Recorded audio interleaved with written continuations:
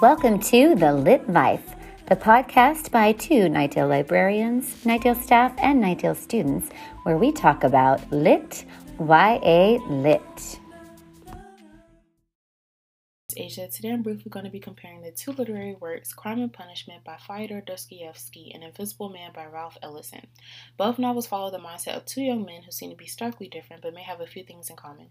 There will be a few spoilers throughout the podcast. I will be addressing the function of character, setting, the narrator/speaker, imagery, and symbols. The main character in Invisible Man remains intentionally nameless throughout the novel. However, we know that he is a young African-American man in the time before the Civil Rights Movement.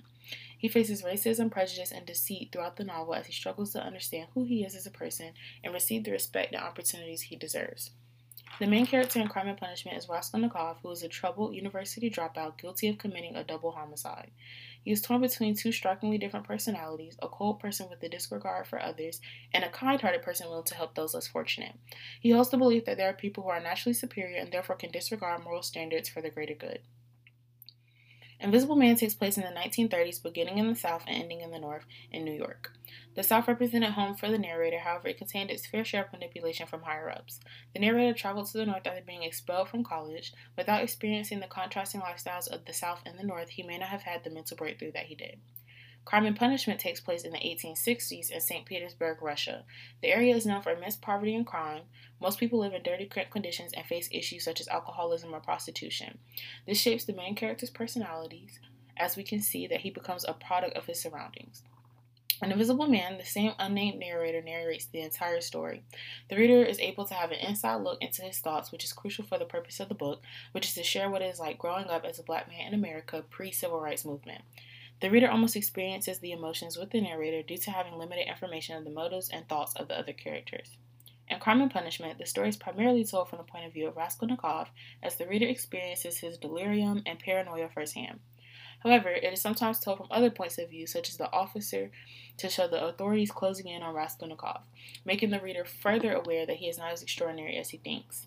This helps the reader get an inside look of Raskolnikov's psyche while also understanding the interactions between characters. Both Invisible Man and Crime and Punishment offer many prime examples of imagery. In Crime and Punishment, two of the most important pieces of imagery were the words used to describe Raskolnikov and his surroundings. The appearance of both help the reader fully understand the circumstances faced by Raskolnikov and those around him. For example, St. Petersburg was described as the plaster, scaffolding, bricks, and dust all about him, the insufferable stench from the pothouses, and the drunken men whom he met continuously, although it was a working day, completed the revolting misery of the picture. The narrator clearly comes from an area of poverty and his environment is in a state of negligence. The latter is then depicted as exceptionally handsome, above the average in height, slim, well-built, with beautiful dark eyes and brown hair. And also, he was so badly dressed that even a man accustomed to shabbiness would have been ashamed to be seen in the street in such rags. This description shows that the narrator's feelings of superiority are partly due to the fact that he is quite handsome.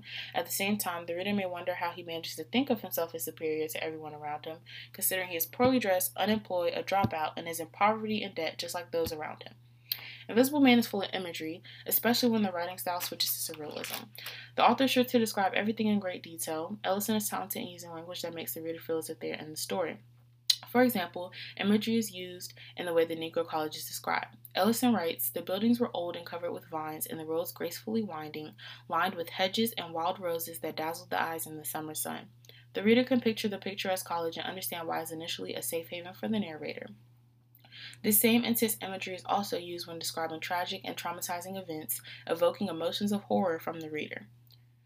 For symbols, arguably there is one symbol that seems to almost sum up the entire novel Invisible Man, which is the Sambo doll. The Sambo doll was a doll controlled by invisible strings. It represents how to other people it may seem as if a person is acting by their own accord. However, that person is actually controlled by higher beings, which is a common pattern for the narrator, especially while working for the Brotherhood. Crime and Punishment also has tangible symbols like an Invisible Man.